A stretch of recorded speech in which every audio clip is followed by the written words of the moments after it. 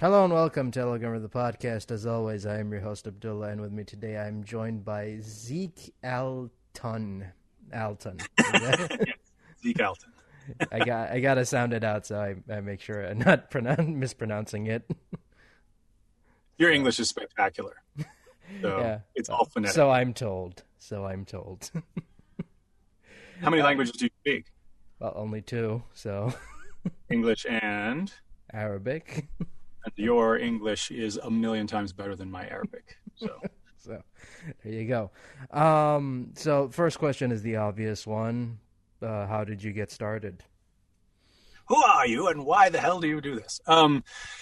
That's a weird one for a guy like me. I came to acting in general and particularly voice acting very late in life.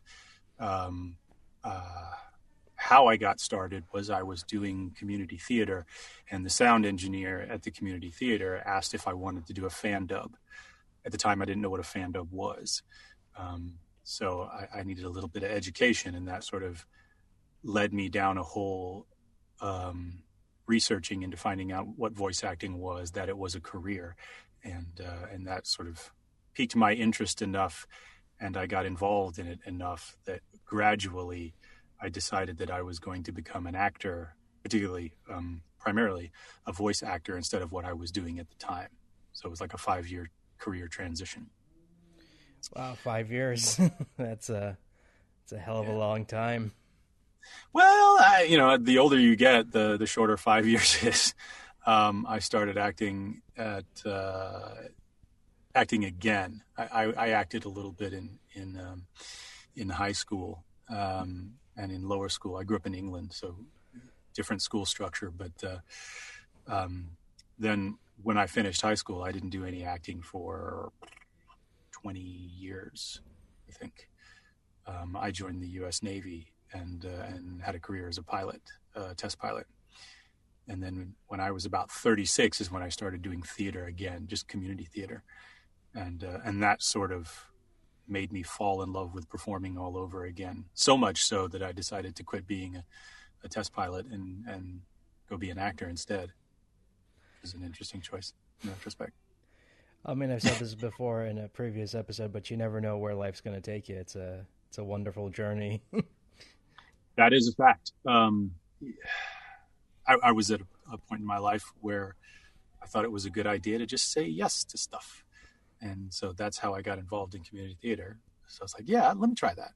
I had no idea that it would turn into my next career. Really had no idea.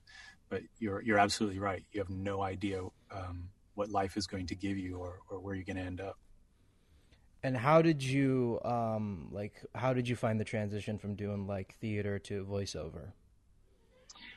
Relatively easy. A lot of people will say it, and I think it's true. Acting is acting. But whatever medium you're in requires a certain technical and performance understanding, I think.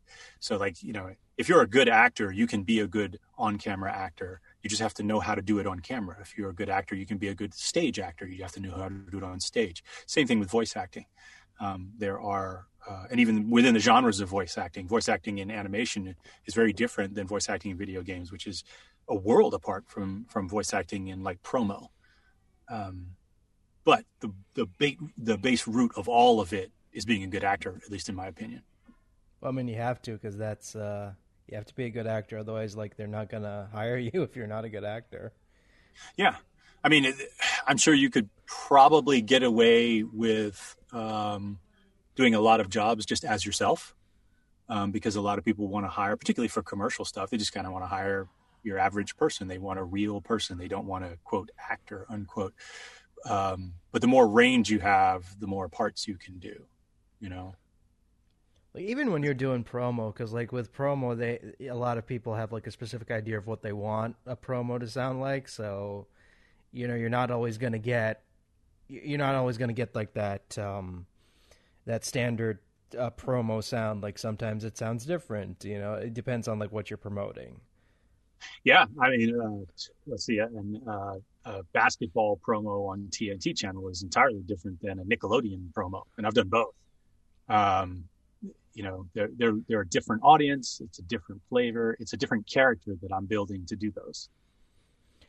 Yeah, no, because like for one, like you got to understand like who the audience is, like what is the target audience. So it's like if it's Nickelodeon, then okay, it's like 6 to 12. So you gotta Yeah. make it sound like appealing to 6 to 12 year olds. And if it's like an NBA promo, it's like well, it's gonna be like the 18 to 45 demographic. So you gotta I gotta appeal to that. Yeah. Um, it's like that with everything. I mean, I have these conversations with my friends about video games because, as you all know, you've spoken to enough of us. When you get copied for video game auditions, it doesn't tell you what the game is. It doesn't tell you the character's name. It doesn't tell you what's going on. It doesn't tell you the genre of game. None of that stuff. If you're a gamer like I am, you can read it, and 60-70% of the time, oh, this is a first-person shooter, or this is this kind of game, this is that kind of game. You can look at the studio and go, oh, it's Warner Brothers. They do this kind of stuff. It's Obsidian or it's Bethesda. You can find the tone. But could you imagine if you were reading for, say, Skylanders or something like that, and you approached it like Dead Space? You wouldn't hit the mark on the audition, Yeah, well, one is a gritty horror game, and the other is Yeah. a children's It's for game. Actually, that would actually be awesome. Now I'm imagining like Isaac as a Skylander. Now every now and then when you're doing auditions, you kind of want to do something crazy, and you're like, well, this is a gritty sort of like Battlefield game. Let me do something really childish and silly. But most of the time, you're just doing that for fun or to show the casting folks that you have variety in your arsenal. I think it is probably a better idea to hit the tone of what you're reading for. I don't know. It's always a mystery what happens on the casting side. No, it's because ironically enough, I was like I just got done recording an episode where we were talking about this exact thing, where it's like you do these video games, you walk in and it's just so rare to know like what you're recording for. You're given like zero context half the time, and you just have to go in there and just say, okay, I'm just going to give the best performance I can, and hopefully, whatever this is, it turns out great, and if not, then oh well. Yeah. And it can be a double-edged sword. If you love improv, it's fun. If improv scares you, it can be a little nerve-wracking. There are some games that I work on where I have recurring characters. So that's easy. You're coming in to do so and so. And it's an extension of the story so far. And then there are other times where it's something brand new and you don't know anything at all. And you show up and they're like, oh, you're a giant space pirate, so-and-so doing this in the galaxy far, far away. And you're like, oh, okay, let me try something.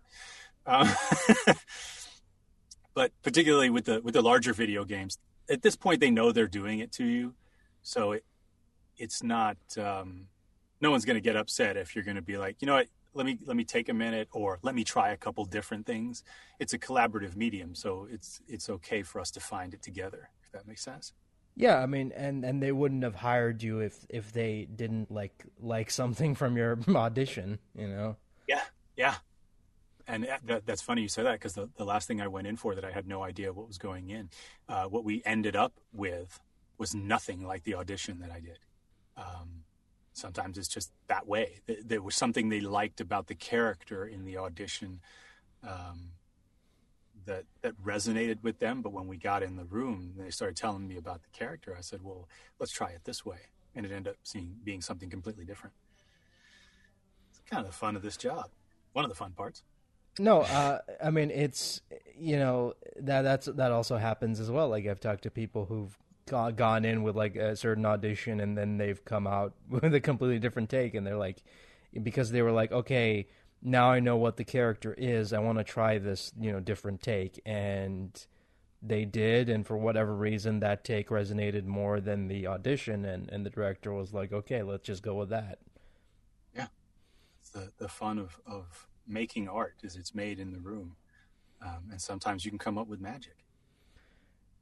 So I mean, what is like what is because you've worked on a lot of video games, going by your IMDb anyway. So Hmm. of course Video that. games is where I do. I would say right now the majority of my work is in video games. I'm working on an animated series. Been working on it for the last year, which will be really my first long running animated series. I do quite a bit of work in promo and commercial. That's where most of my stuff is done. But of course, promo and commercial doesn't show up on an IMDb, so you get to see the video games. No, I mean unless it's like unless you go to someone's website, and the only way to find promo work is if you go to someone's website and they have all the promo stuff on there, because that's the only way you're gonna find it. Yeah. Because no one's interested in keeping an archive of that, because it's not. It's unfortunate, but I mean it's a part of the business that isn't like glamorous, but I mean it's still What, you mean there's no fans for promo? What? No, there isn't. But uh, but it's still fun to do. No, well, yeah, obviously, and that's where like most of the money is. Like that the promos are the one is where the bones of it is, because it's while the video game stuff and the animation and anime is all fun and all. It's the promo and the commercials are the ones that keep you afloat, especially when you're someone who wants to do this full time.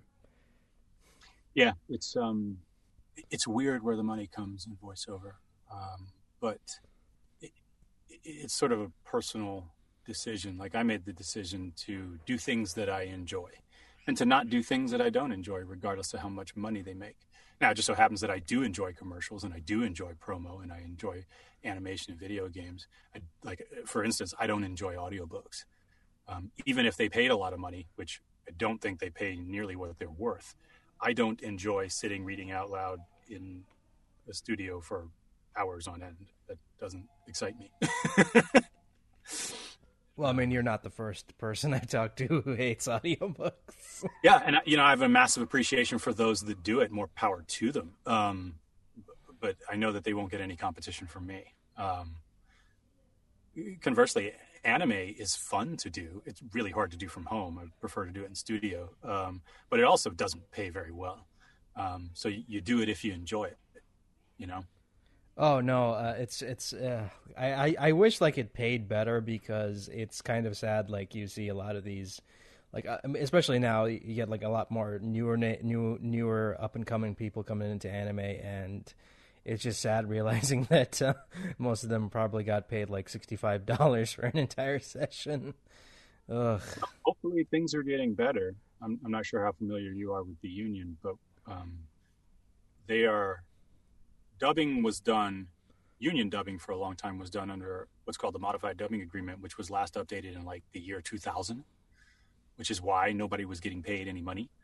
But they are redoing that SAG contract this year for two reasons. One, in an effort to get people paid what they're worth, which is good, and to make it a little bit easier to capture more work. Because right now there's so much non-union anime stuff out there. And a lot of times they're paying higher than union rates. They just don't want to deal with the union because it's onerous and a pain in the butt. So I say we, the royal we, because I think the union is every actor who's a member who wishes to take part, have been sending in proposals for this is what we think should be on the new contract. Make this simpler, make us get paid more here. Let's do this about residuals, blah, blah, blah, so on and so forth. So hopefully in the next couple of months, we'll start to see some things like that. I mean, I know that the Netflix, the new SAG deal with Netflix, kind of, they the people who do the anime for Netflix, are union, and they get paid a little bit better than your average non-union Yeah, actor. a lot better. And beyond that, I mean, the union is about getting a fair wage, but it's also about having benefits. Even though you're not getting rich on a union salary doing Netflix dubs, that money is going towards having a pension, is going towards having health care. And there are also limits on what they can do with you. They can't make you scream for 12 hours straight and ruin your voice. Those are the kind of protections that I think a lot of people don't understand that the union really gives to people. And it was good that they signed the Netflix deal. We've been trying to use that as sort of a baseline to change the modified agreement to say, hey, you need to get up to speed. Netflix is doing it. All the other cool kids are doing it. You should do it too, kind of thing. Yeah, I don't know. I'm glad as well because I'm like not to knock on anybody who's doing like non-union anime dubs. I mean they're obviously doing their best, but as someone who grew up listening to a lot of like LA, specifically LA actors, I kind of want to see those people in dubs again, and I'm like, okay, so, and because of the Netflix deal, you're starting to hear them again in dubs, and I'm like, yeah, obviously, this is what I want. What's interesting is I don't know the exact number. This is very close though. About 4 years ago, there were either 16 or 19 dubbed shows that were done under a union contract. Last year, there were 189. So that growth is exponential, and it really has to do with the Netflix signing the agreement. And if that growth continues, a lot of the non-union actors who are really good are going to end up in the union because they're going to be working on those dubs that get covered. And so they'll be brought into the union. You'll have more union dubs, more people will be covered, more people get pension, more people get health care, more people get paid better, or at least a fair wage. So that's good. I talk to a lot of folks that think, well, once I get into the union, I'm going to get rich. The union is not here to make anybody rich. The union is not working for the Will Smiths and Tom Cruises of the world. Their name is their negotiating power. The union is here to take care of the blue-collar, working, everyday person and make sure they get paid something fair, which is not $65 a session. Yeah, no. I have talked to people on the show, and they've said like they don't want to do anime because it pays nothing. It's like, why am I wasting my time if it pays nothing? And I'm like, yeah, no, I agree with you. Like, if it pays, if it pays like, 65 or $75 for an entire session, I'm like, no, like I would be in your table. I'm like, no, I would not want to do that, even if I was like a huge fan. I'm like, no, it's a lot of work. It's time consuming. You have to make sure like the lip flaps match, and you got to make sure your performance is, up to standard and what have you. It's like it's not worth like $65 to $75 for an entire series. Yeah, and it's something that's one of the most technically challenging things to do in performance in general, and it's certainly not paid the amount of effort that goes into it. And there's really nowhere to train. I only know of like 2 people that teach ADR, like 2 picture for anime and live action. So, it's really hard to get in. It's really hard to get good. And I think people should be paid commensurately. I mean, these days, this will date the episode, but the Netflix contract is paying $132.50, I think, an hour with a 2-hour minimum is what it comes out to.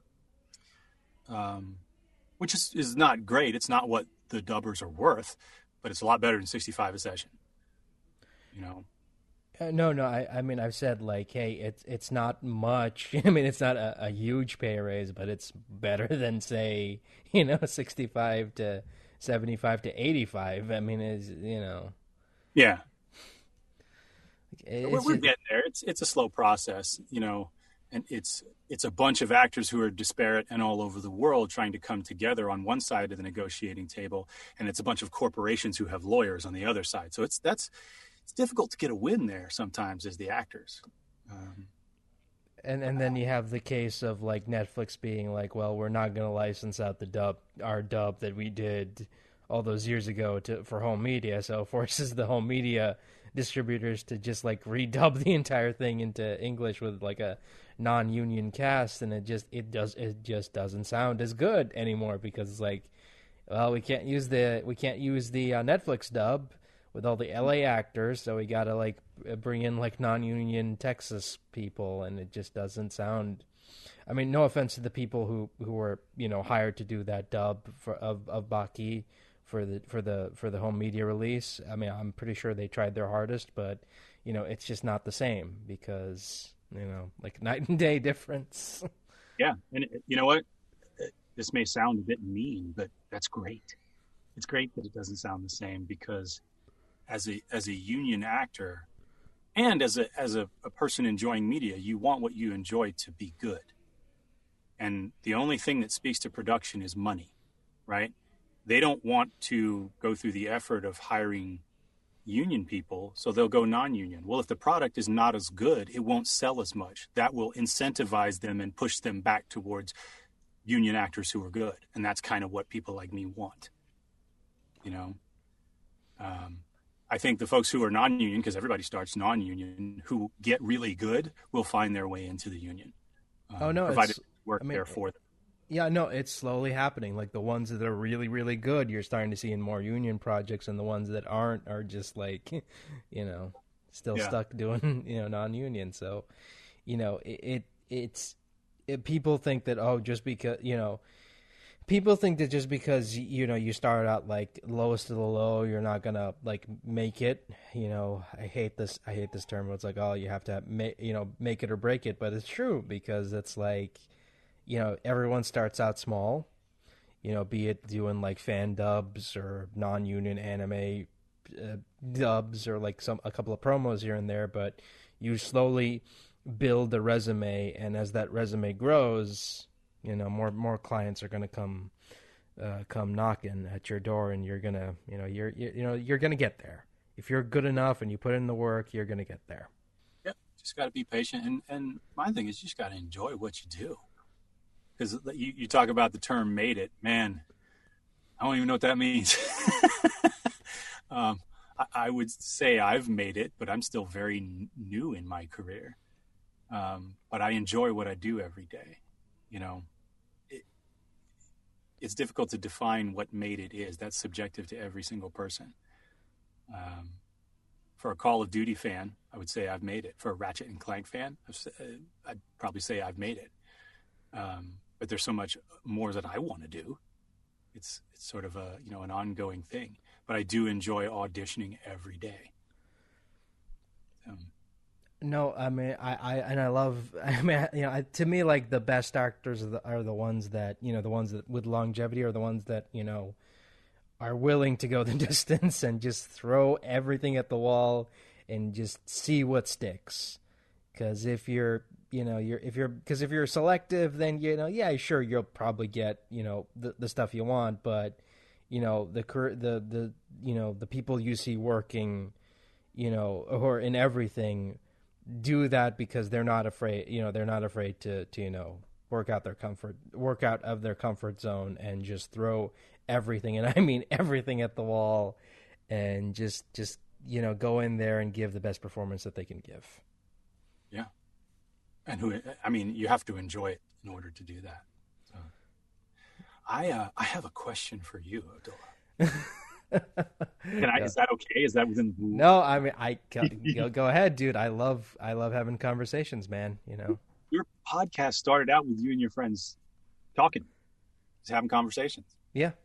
And then there was a period where you transitioned over. You took a break, had some stuff going on, and then you transitioned over, and now you are talking mostly to voice actors. So what drove you to that? I was going through a rough period in my life. I've said this before, but there was a period in my time where I was just unhappy, with a lot of stuff, and I was just unhappy with the podcast. Like, I mean, it was just something I did as a hobby, but I'm just like, I'm not. Like, because I re-listened to those episodes during that period, and I'm like, yeah, I just sound like I'm on autopilot. I'm just searching for whatever stuff to talk about, and I just wasn't into it anymore. And after a horrible meltdown, I just said, you know what, screw it. Like, I did like a couple interviews before, way back in almost like 10 years ago now. 10 to 9 years ago, and I remember it's weird, like when you're at your lowest. I remember something someone told me like years and years ago, and I kind of wish I took their advice back then, but someone told me, it's like, you are passionate about voice actors and what have you. Why don't you just do an interview show? And I'm like, I don't know. I'm not interesting. I don't think I'm someone who's interesting enough to do an interview show.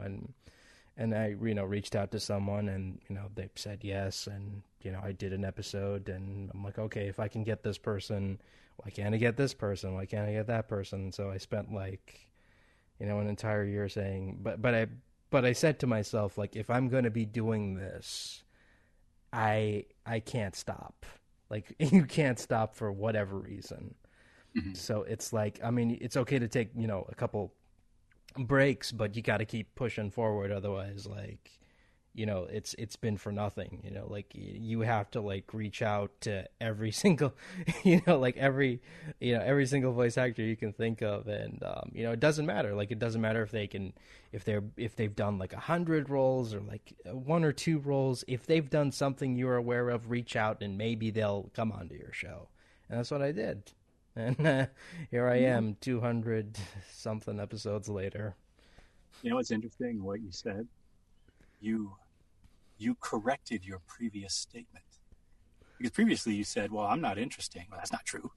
Everyone's interesting, and then you stated that, because as a voice actor, whether you're new and have one credit, or you're a Fred Tatasciore, or Roger Craig Smith, or Kari Wahlgren, you got thousands of credits.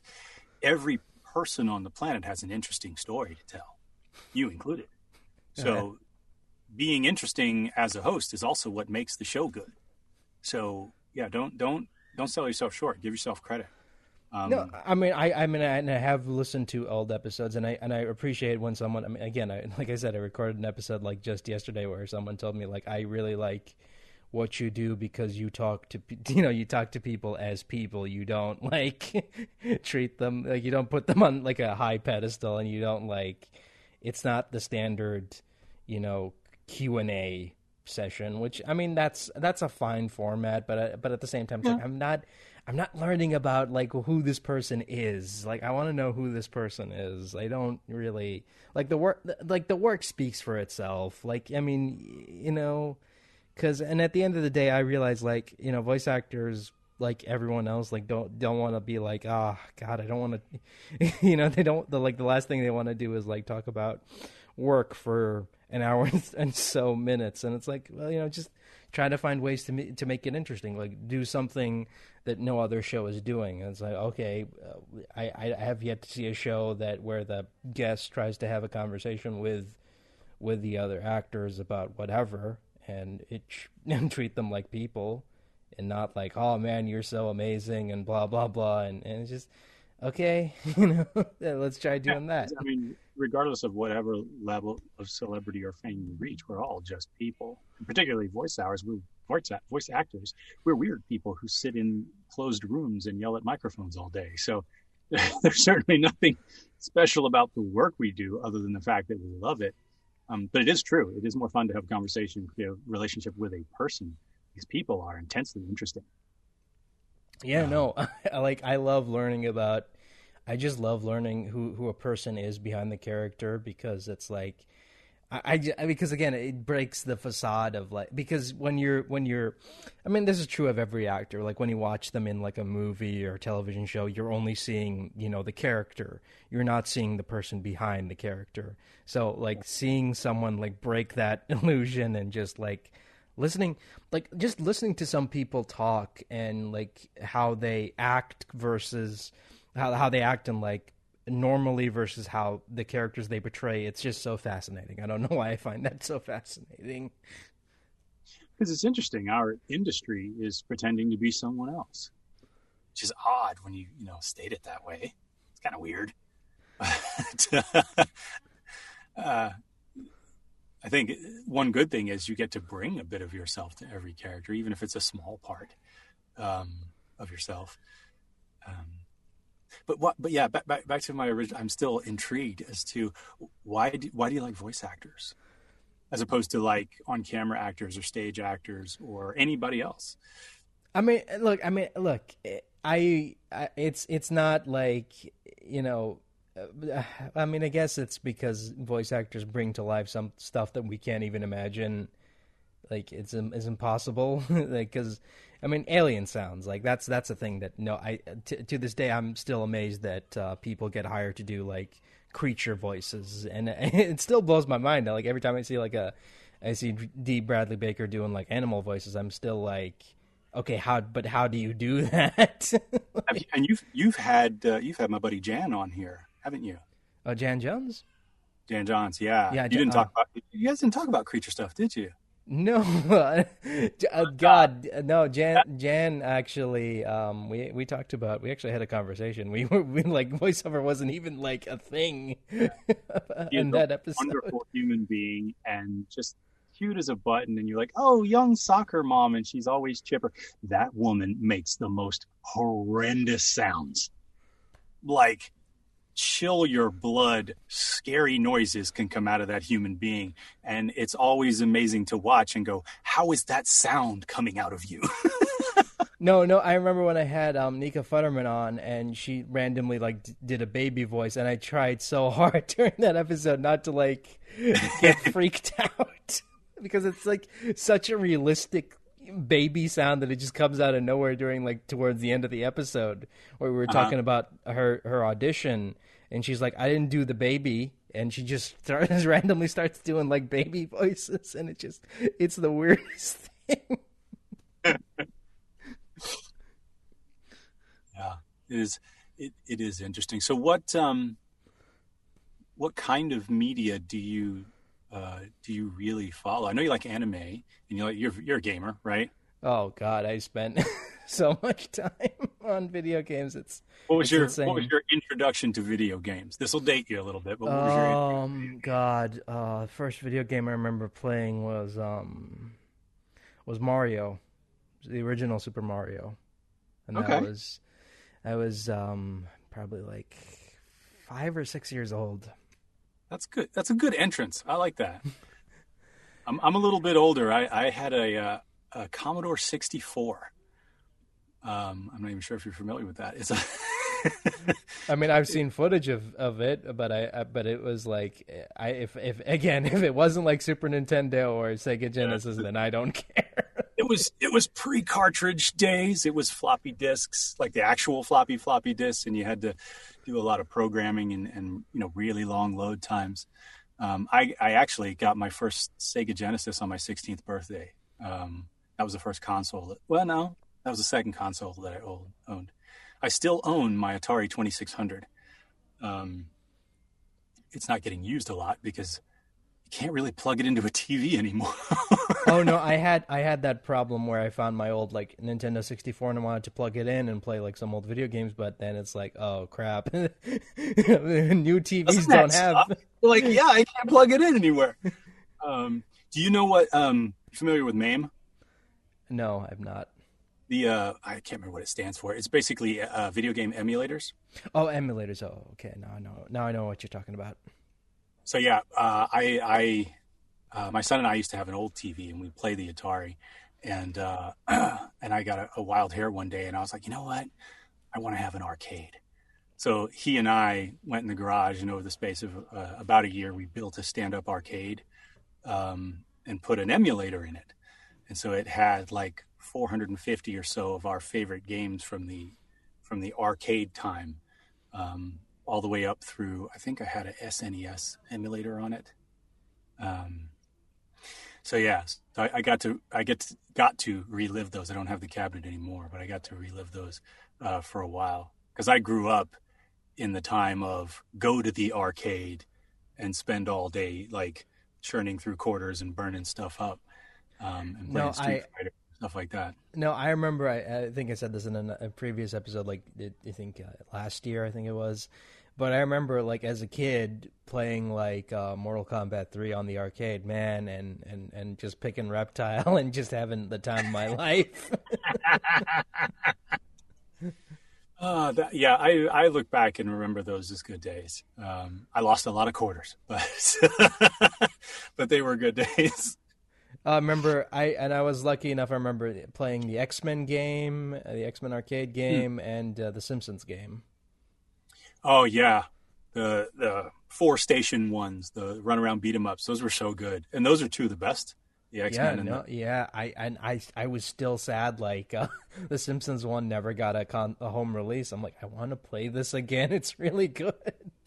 yeah. I had that on emulator. It didn't play right though, which was kind of a bummer. So I never really got to play through it. Um, Because as a kid, like that was my dream. Like it's like I was a huge. I mean, I still am a huge Simpsons fan, but as a kid, like growing up with the Simpsons during its prime in the '90s, and going to the arcade and like seeing that, it's like holy crap, there's a Simpsons game, and then you just burn through all those yeah, corners. mesh of your few favorite things. So how do you feel about the recasts that have happened in the last couple of years on The Simpsons? Um, I think it's because obviously like they don't want to say it, but it's obvious like the actors are getting older and you kind of need to death is going to come for everyone, and so eventually it's like you need a plan to get out of it. you know? I mean specifically with Apu, and I think it was last year they went and recast all the black characters, looking for actual African American actors. Um, Diversity and proper ethnic representation. I'm trying to say this right. Seems to be very important in today's voiceover world, and The Simpsons sort of been at the forefront of that. I mean, it's great, but at the same time, it's like I kind of feel it's too little, too late. I mean, it's a nice gesture, but at the same time, it's like it's a completely different show than it was, say, decades ago. Mm-hmm.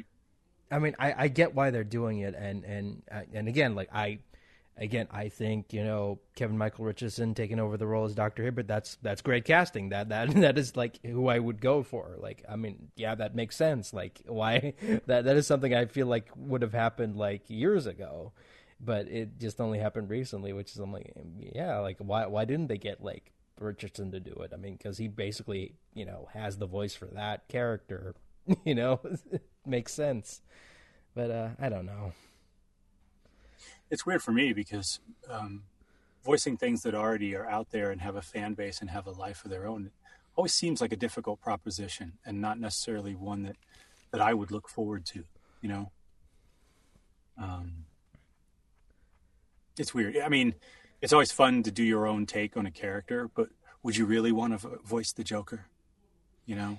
Oh God, I've said this many many times before. I feel sorry for anyone who has to take up the mantle of Batman or Joker in voice form because they're always going to be compared to Conroy and Hamill. Yeah, even if they're really good. And then how much do you try to sound like the original? How much do you try to put your own spin on it? You're never going to win, right? Because you can't please everybody. But how much it'd be interesting to talk to those folks and see how much do you enjoy doing something that already exists, vice coming up with something all into yourself, that you own. Because when I usually ask people like if you could voice a character from an existing franchise, who would it be and why? They usually don't have an answer. It's like, well, I really don't have an answer. Like I can't really answer that because all the characters or the quote unquote like iconic characters already have their voices and they don't feel comfortable like replacing anybody. Well, and after a while, that's what it starts to sound like in your head. Like, do you remember the first voice for Homer Simpson? Let's go out for some frosty milkshakes. And how he's sort of transitioned over time now to the Homer that everybody knows. Yeah. Like, so trying to, if you were called in to do Homer Simpson, how could you not have that in your head? Because when you say Homer Simpson, everybody in the world hears a certain thing. We've already got it stuck in our head what he is. Kind of same with like a Megatron or an Optimus Prime, even though multiple people have voiced both of those.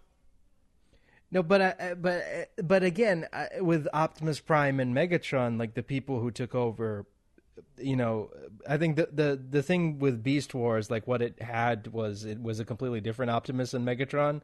So Gary Chalk and David Kaye could go like in completely different directions, and they became like okay, and they established like it's not, these aren't the same characters; these are completely different characters. But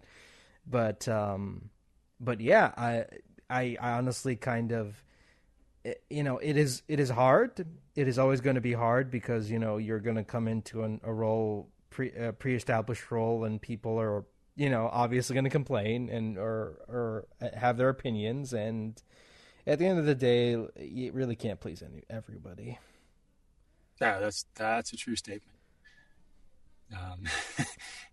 Yeah, and with the reach of media these days, even if you're doing something original, you're not going to please everybody. Uh, Oh no, I remember when I interviewed Andrew Morgano when he came in to do Collector for Mortal Kombat. He said, like, I knew that this is a new character, so I didn't have that stigma of, like, of a pre-existing character. But at the same time, he's like, I knew that the fan base was gonna probably react, like, negatively or hostilely, because they were hard on characters that were existing and non-existing. So it's like, and he asked me, like, what he's like, oh, you're a huge Mortal Kombat fan. Like, what are people's reactions to Collector? And I'm like, well, meh. Other people are kind of indifferent to that character. I mean, it's a cool character, but a lot of people, like, are pretty much indifferent to him. I mean, it's a great performance, and Andrew's a lovely guy. He's a great guy to talk to, but at the end of the day, I always go back to that conversation where it's like every role you go to, at the end of the day, like, people are gonna have opinions about it. It doesn't matter if it's a new character or a pre-existing character. Like, at the end of the day, someone's going to like it and someone's going to hate it. Yep. And part of that is, it depends on your perspective, but part of that is the joy of why I do this, because it doesn't matter what you put out there. It's going to, it's like dropping a pebble in a pond. It's going to have an effect. One way or the other, you are the one thing that you failed at art. If you haven't moved someone to do something, either positively or negatively, you want to move them to feel something.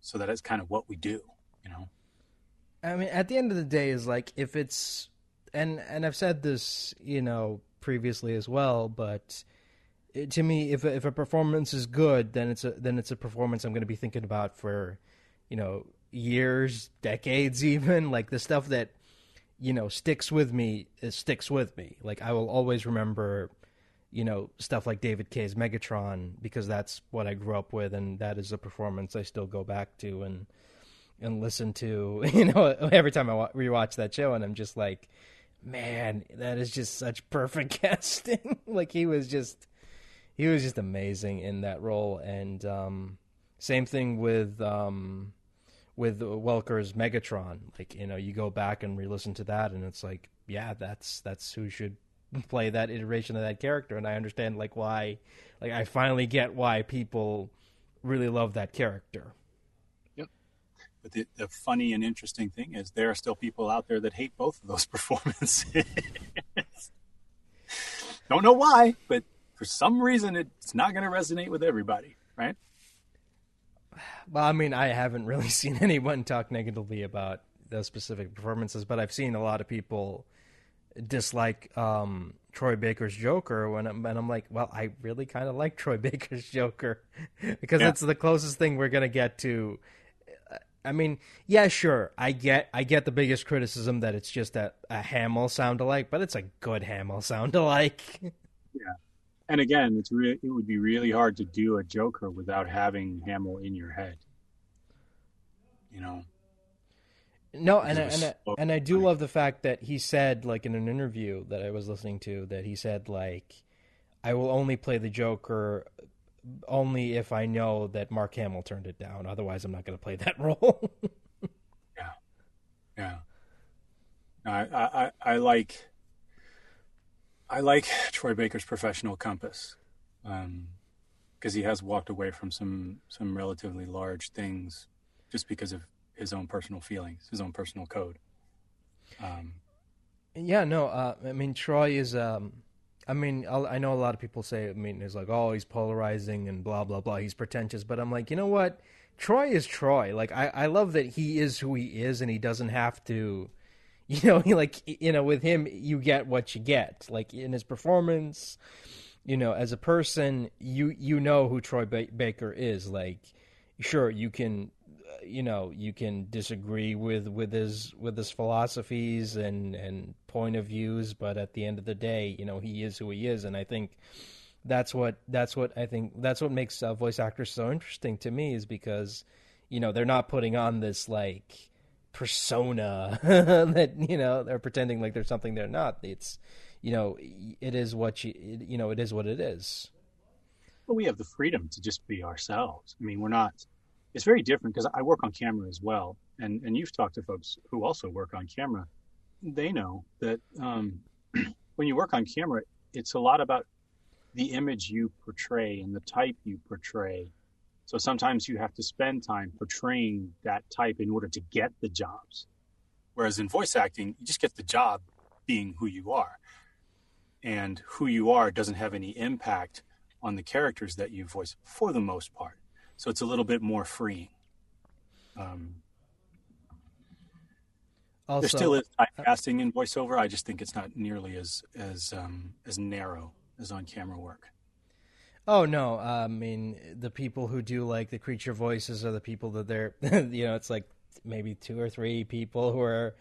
I mean it's let me see, it's Steve Bloom, Fred Tatasciore, and D. Bradley Baker. Like those are the top three people that you see doing all the creature voices nowadays. Mm-hmm. And if you're and if you want like if you want. This made me laugh, but I always joke that if you just want to have a world and you want to fill it up with like female characters, like incendiary female characters, like you already cast your main female characters, just hire like Grey Delisle or Tara Strong, and they'll just like fill in the rest of the world. Yeah, and those folks do tend to get hired because their utility belt of skills is so broad. And because they're a known quantity, it's interesting because as a new voice actor and with conversations with other new voice actors, there's always the complaint that, well, they're just going to hire Fred Tatasciore, they're just going to hire Tara Strong, they're just going to hire so and so. But once you become that person that they're just going to hire, those complaints stop. You know what I mean? Oh, no, now it's not even like they don't. And now it's like not even Grey Delisle or Tara Strong. Now it's Kari Wahlgren. Kari Wahlgren has pretty much become the go-to, female voice for everything because she is in pretty much everything now. And so, as an actor, that's kind of your goal: is to be a nice person, so people like working with you; to be good at your jobs, so people know that you have a variety of skills that you can help collaborate and make their project better. You put those things together, and after a while, people start to go, "Oh, you remember so and so? Let's call them because we know they're good and we know they're nice." And so, that's really the goal: is to become that person as an actor, not to get a specific job or to have a specific credit list. Becoming that person will lead to the jobs in the credit list. Well, yeah, because I think what was it? Invincible had like an all-star celebrity cast, and the only like two established like voice actors were Kevin Michael Richardson and Grey Delisle, and I'm like, and they got those roles because they're like, hey, they've been in the business for decades now, 2 decades now, and casting directors know what they're going to get when they hire those two. So it's like, yeah, we have a specific character we think is right up Kevin Michael Richardson's alley, so let's just hire him. And I mean he's a nice guy, and he's good, professional, and he's great to work with. Let's just hire him. Yeah, because I mean the amount of money that they're putting into these projects and works, you don't want to screw it up. A sure bet is you want a sure bet with the amount of money going into these things. Because so many properties lose money in the entertainment sector. So with all the things that you're taking a chance on, do you also want to take a chance on an actor when you don't have to? And the answer, common sense answer is no, just get Kevin Michael, So yeah. I think we as a whole understand that. It just sucks when you're not one of the guys yet or gals. Yeah, I mean, It's, I mean, I get the frustration. I mean, there was a period in time where even I, as a viewer, got frustrated hearing like the same three or four voices and everything, and I'm like, God damn, can't they hire someone new? You know, but then I realized, like, oh, the people who get hired in these roles the most are the ones that are, give it their all, are easy to work with, and have built their careers off of creating, good relationships with casting directors, writers, and what have you. Mm-hmm. So, and that's how you make it, really. Yeah. Yeah.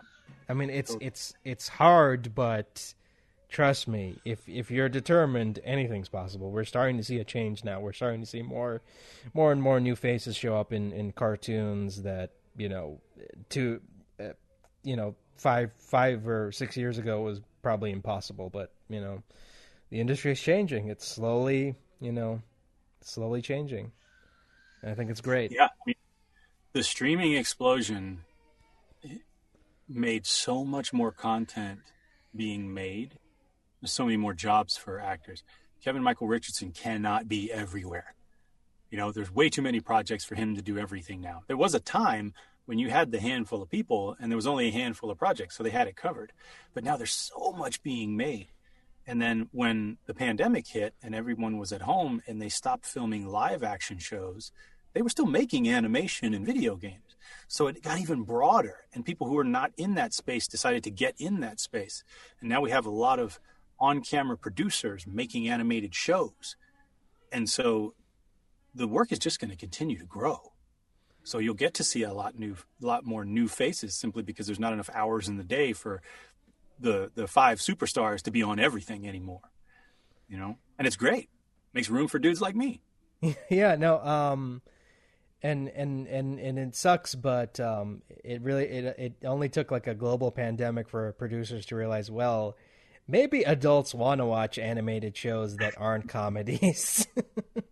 Yeah. Japan knew for a long time. Yeah, I just always laugh. It's like, oh man, adults don't want to watch anything that's not a comedy, and then Invincible becomes like a huge hit, and now everyone's like, yeah, maybe we should make more shows like this. Yeah. However it comes about, as long as there's more stuff to do, I'm happy. Yeah, no, and I mean, and speaking of, I mean, we pretty much like, we got to get to this eventually, and we look at me like stalling for time because I kind of don't know how to approach this, but let's just talk about the role that most people probably listening to this podcast want to hear about already is your role in Ratchet and Clank. Like, how did that come about? It only took us an hour to get to it. Like everything else, it was just an audition, and I didn't know what it was. I didn't know what it was until I walked into the booth, and they told me. It was a pretty generic audition. If I remember back to the sides, it didn't have any character names. It was just a pirate, was all it was. So I just did a pirate.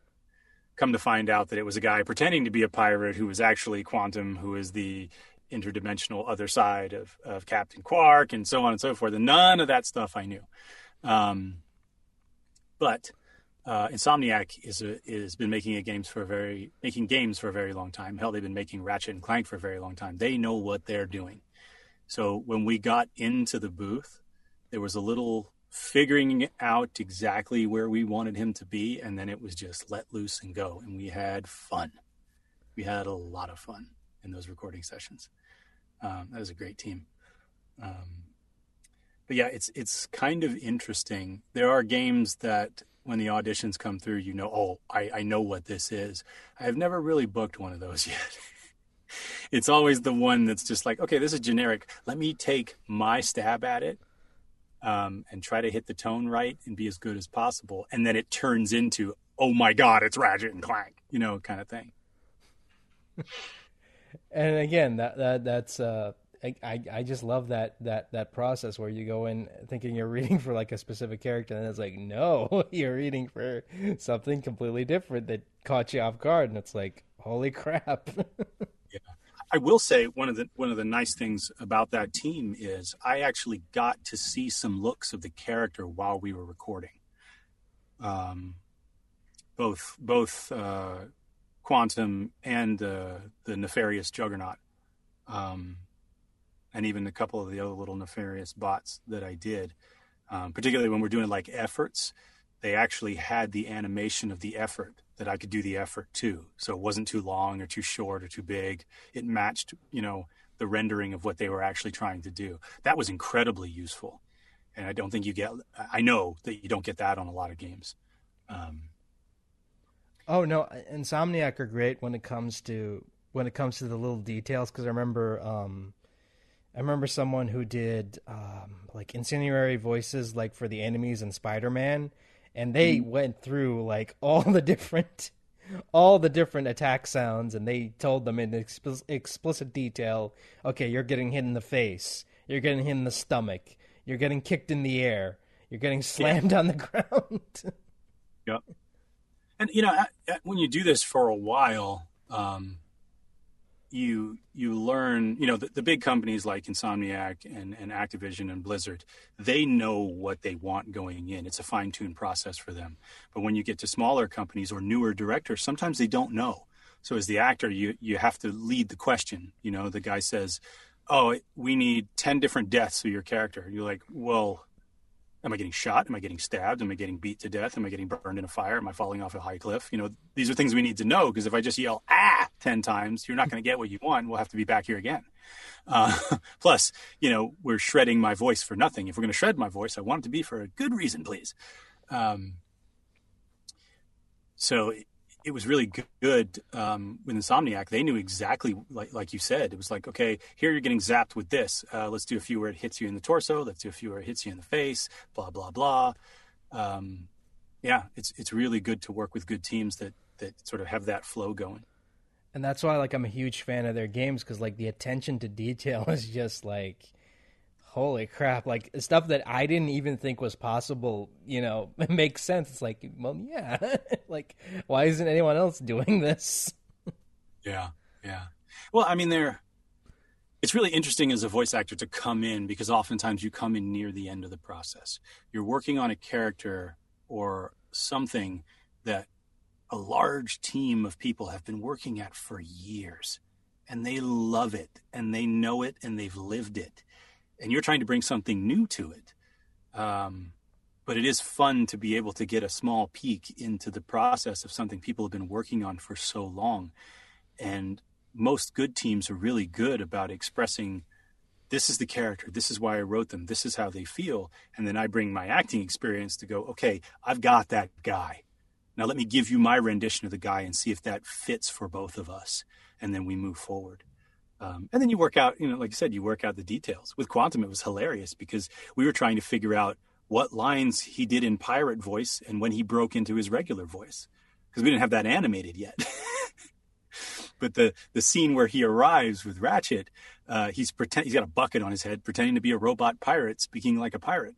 And at some point, the bucket falls off of his head, and the other pirates realize he's a human. And we had to figure out, okay, where's he piratey Quantum and where's he normal Quantum, but just afraid because he's been found out that he's not a pirate, kind of thing. But the team was really good at sort of holding hand through there and making sure we got it all right. And I've seen the cinematics. It came out pretty well. I'm happy with it. It's a pretty good game. No, God, I really wish I had a PS5 to play it. To me, don't we all? Oh, come on, Sony. Like I'm you have like no idea how hard it is like trying to avoid spoilers. Like I'm trying my hardest like not to go into any spoiler heavy detail because I'm like I have this rule, unless I played it or watched it all the way through, I'm not going to spoil it. Did I just spoil it for you? Nah. I mean, I didn't really give away anything that happens. Yeah, no. He's in it and he's a pirate. and he's that universe's Quark. So there you go. Yeah. Well, you can tell just by looking at him. No, but I mean, did they? God, this is so sad. But did they tell you, like, when they were recording his normal voice? Did they want a Jim Ward sounding take or something similar to that, or did they want their own thing? What we settled on was similar enough to be the alternate dimension guy, but not a sound-alike at all, if that makes sense. Because in Rift Apart, each character has their interdimensional counterpart. They're not sound-alikes of each other, but they are close, if that makes sense. Close enough that it matches the character. So both of the characters are bigger than life, and they're full of bravado and quietly cowardly sometimes, but heroes who don't know they're heroes kind of thing. And so the voice sort of takes on those attributes. But we never played any Quark and was like, sound like this, if that makes sense. Okay, good, because I mean, like, it's just like finding out why, Jim Ward couldn't come back was just heartbreaking as someone who is a fan of his work, and just like finding out that. Well, isn't he Quark in the game? No, he had to get replaced because unfortunately he's suffering through dementia, and he got hit with a bad case of COVID, and it's just so sad. Oh yeah, Scott White did this one. Yeah.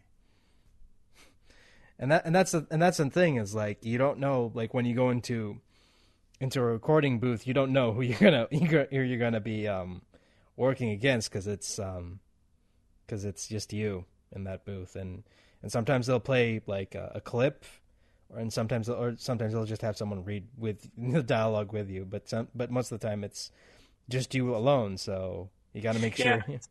Sometimes it's really good to be the last guy recording, because then they'll have all the lead-in lines set. We see that a lot in Call of Duty. Sometimes you're the first person in, like, we don't have any other lines, and the writer or the director is just going to read with you. But sometimes they have it recorded. And then they'll play you in with the other actor's line, which is wonderful. It's wonderful when that happens. It's actually, we've had an instance in Call of Duty where they went to pull the vocal ref for the character that's playing opposite me, and it was me as well. So I got to play against myself, which was fun and weird. Sound like this guy, but I am that guy. Yeah.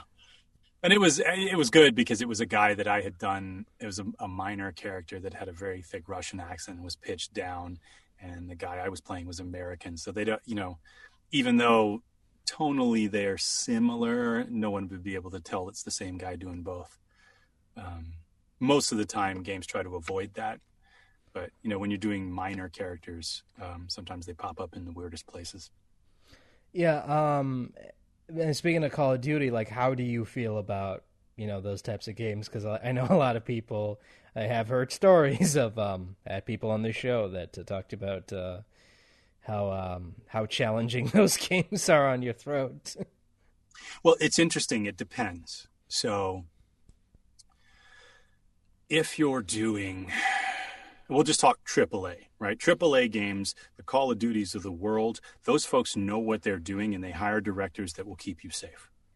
All that being said, if you're going in to yell World War II battle chatter, it's going to be a 2-hour session, thank you to the union, and it's going to stress you because you're going to be screaming the whole time.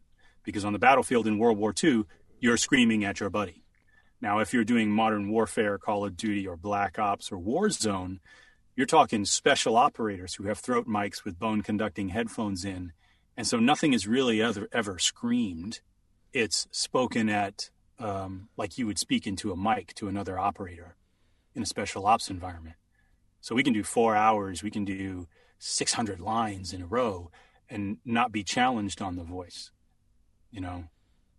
Those get challenging when you get to efforts, hits, damage, and deaths.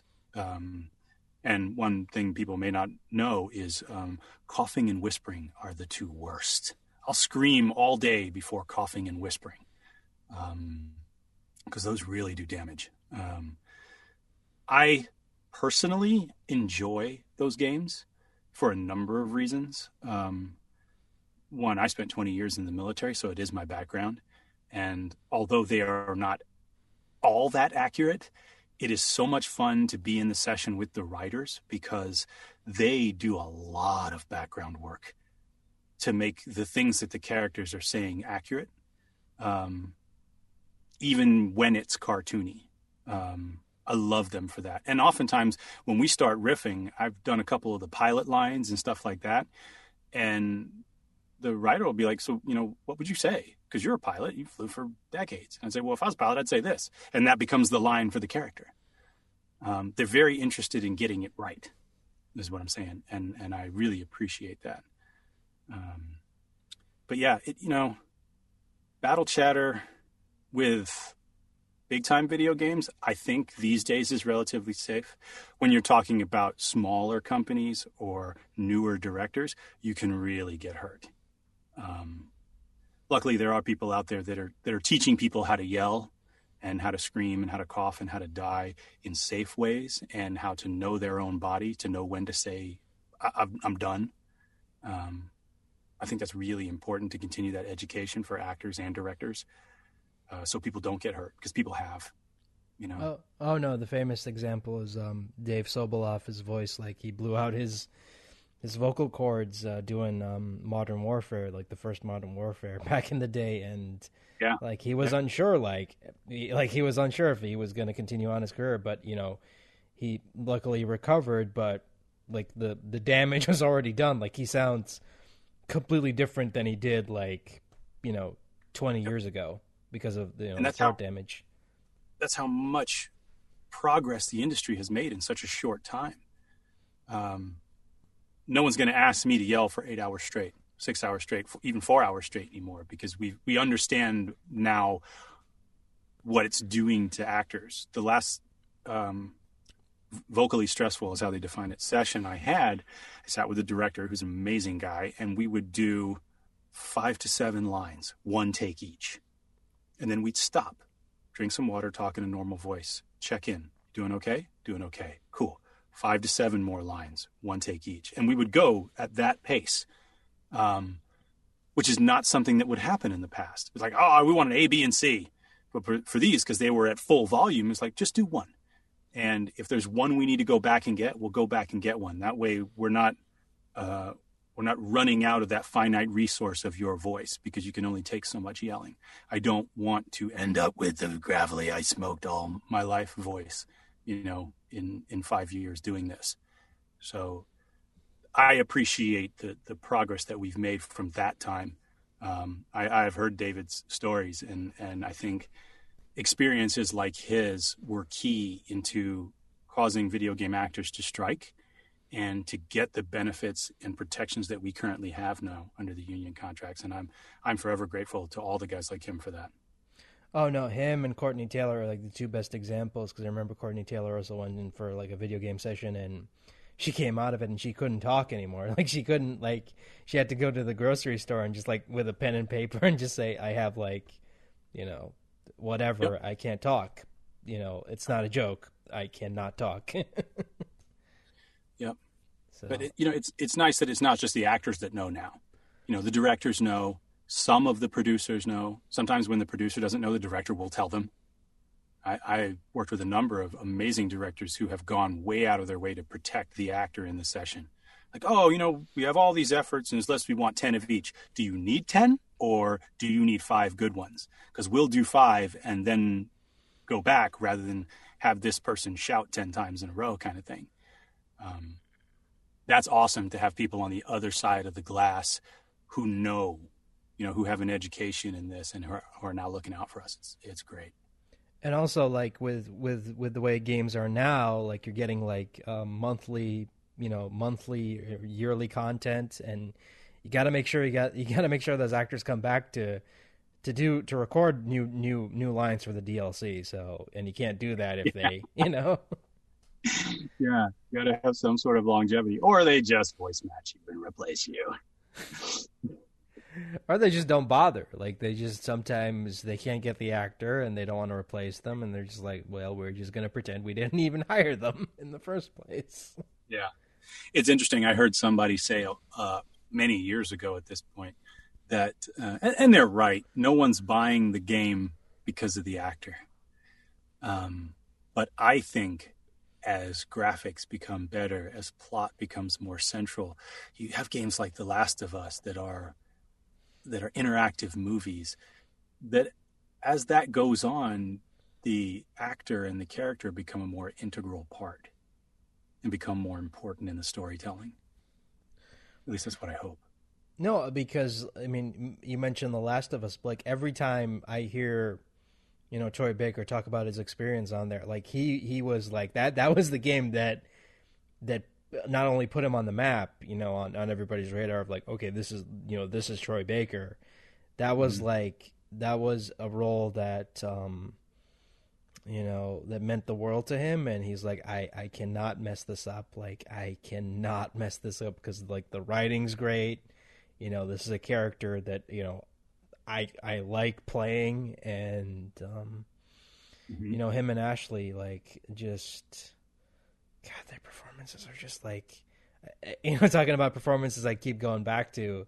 I still go back to that game and just marvel at like how revolutionary and like how it stood the test of time, and how we went from like the cheesy video game voice acting of the 90s to this, and it's like, man. And I'm hopeful for the future. I mean, I'm seeing a lot more auditions, and because I'm a mocap PCAP guy, I'm seeing a lot more auditions that require a self tape with a close up camera because we're going to capture not only the motion capture, we're going to do full facial capture and reconstruct your face in the game. So this has to be a full on performance. And then the actor is required. It's not just, oh, we'll just replace you, because they're using the full likeness of that character. You know what I mean? Like I'm working on a game right now that won't come out for years, but it has a full capture of my face. It will be me in the game. And I think as we progress towards that, the idea that no one's buying this game for the actor becomes less and less relevant. Oh no! As you mentioned that, I remember the Star Wars game, the Jedi Fallen Order. I remember, I remember being creeped out by that game because like the graphics were really great, and because I'm familiar with like Deborah Wilson's work, it's kind of Yeah, it's kind she of popped. it's kind of surreal seeing CGI Deborah Wilson. Can I say something real quick? Like, What? can I fan out for a second? What? When I was first starting, I was doing I can't remember if it was Hearthstone or World of Warcraft voices. And Deborah had the session after me, and I got to sit in and watch her work. Oh my goodness. You talk about people that make creature voices. She is an amazing actor, and so much fun to watch. Man, there's a reason she's in everything. Uh, No, no, I still laugh whenever her and Phil Lamar are in a project together. I'm like, yes, Matt TV. yes! And I watched Mad TV, so I'm like, oh, it's Deborah Wilson, yes! And she's badass. She rolls in, she's bald, she comes in on her Harley. She's like, what are we doing today? I'm like, you're the coolest person I know. No, no, she's amazing. Like I'm a huge fan, but at the same time, it creates that uncanny valley. Like sometimes. Yeah, yeah. But it's getting better. We're starting to see some really interesting things with facial capture, and the computers get faster and faster, and they take more and more pictures of your face, and it's getting kind of weird, but kind of cool. So I mean, and you're not weirded out by the idea that a couple of years from now, a video game's going to come out with your face in it, like your actual face. no, because I'm an on-camera actor, and I have not booked a feature film yet. This is the equivalent of that. A AAA video game that has full performance capture. That's that it's at the highest end. It's the equivalent of me booking a feature film, really. I'm working opposite you know, well-known on-camera actors, which is great. And again, they're going to lend more credence to the idea that the actor is important in the storytelling. So I love it. Now, I say that now. When it comes out, I might be horrified. I'll let you know. No, because I remember playing Death Stranding, and I'm still weirded out by CGI Norman Reedus. Mm. Yeah, I mean, it'd be interesting. We're in that cycle now where it's new consoles are out, so we're going to see what the extent of this hardware is, see what it can do, how good it can get. You know, the PS4 and the Xbox One were pretty impressive, but now we've got even bigger and better. Oh no, it's funny looking back at like some of the older Ratchet and Clank games on PS2 and just being horrified at how like creepy Quark's face looks like in the older games. Yeah, yeah. It's always great when it's now. When something surpasses it, you look back and go, "Wow, that was interesting." But at the time, it was like, "Wow," you know. I still remember the first Mortal Kombat and be like, "Wow, they look like real people." I remember that. I remember playing the Mortal Kombat as a kid. I'm like, man, graphics are not going to look as good as this. Yeah, there's actually, strangely enough, there was a precursor to that, an old arcade game called Pit Fighter, which you may not be familiar with. You could only select from 3 characters, and they each had like 3 moves, but it was that same sort of digital photography edited kind of thing. It doesn't hold up well. No, I remember. It's amazing, but now it's like, wow. No, I remember when Mortal Kombat was really huge in the 90s, and the WWF, now WWE, came out with their own version of Mortal Kombat. You know, they had their wrestlers like digitized, you know, the wrestlers into a video game. I forget what it was called, but maybe it was like WWF WrestleMania or something. And I remember playing that as a kid and being like in awe. I'm like, oh my God, the wrestlers look like the actual wrestlers on TV.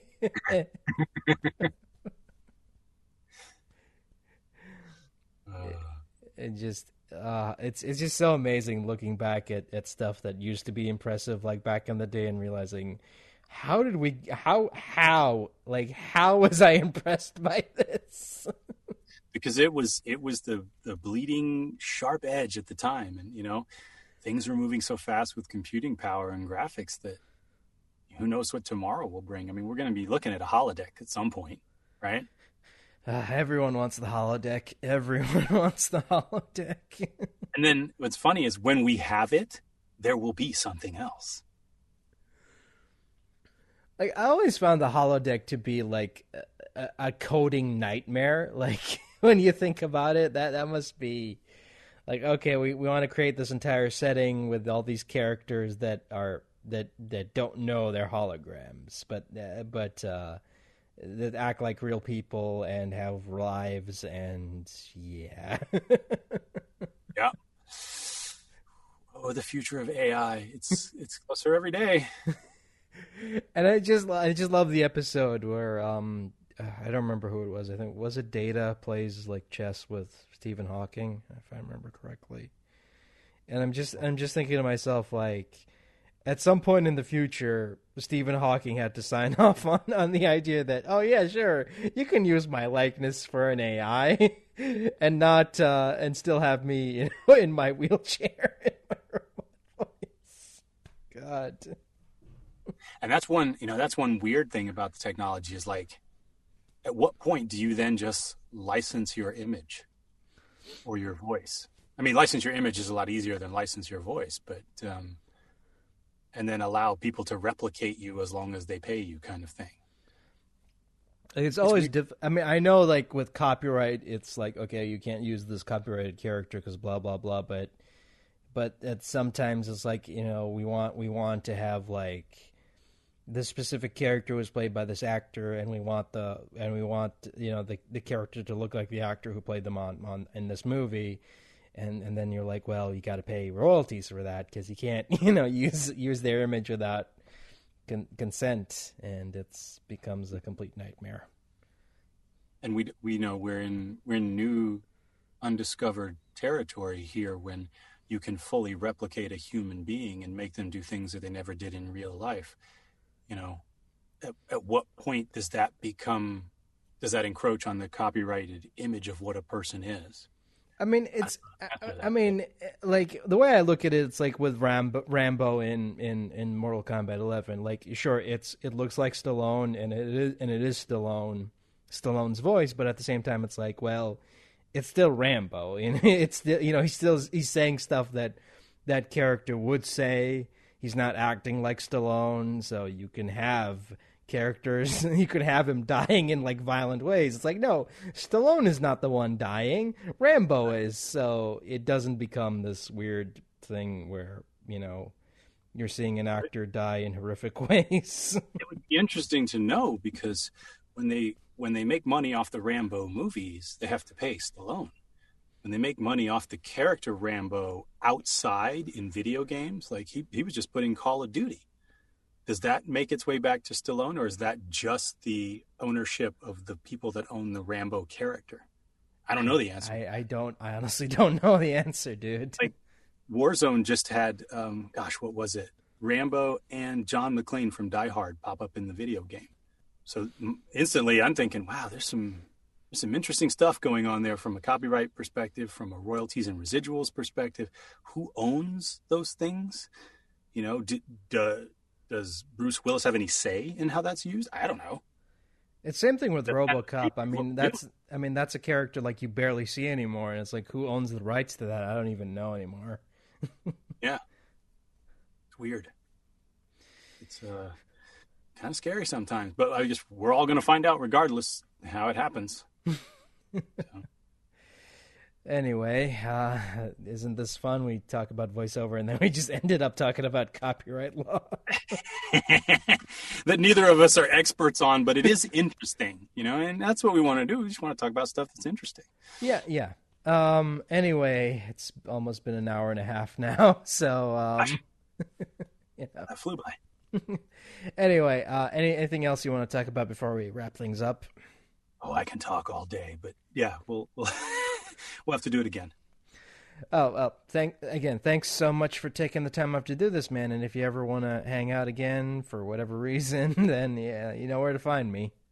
We'll have to have that chat when the other game comes out and see if I'm horrified about seeing myself. How's that? All right. I'll talk to you then. Okay. Bye-bye. Take care. All right. See ya.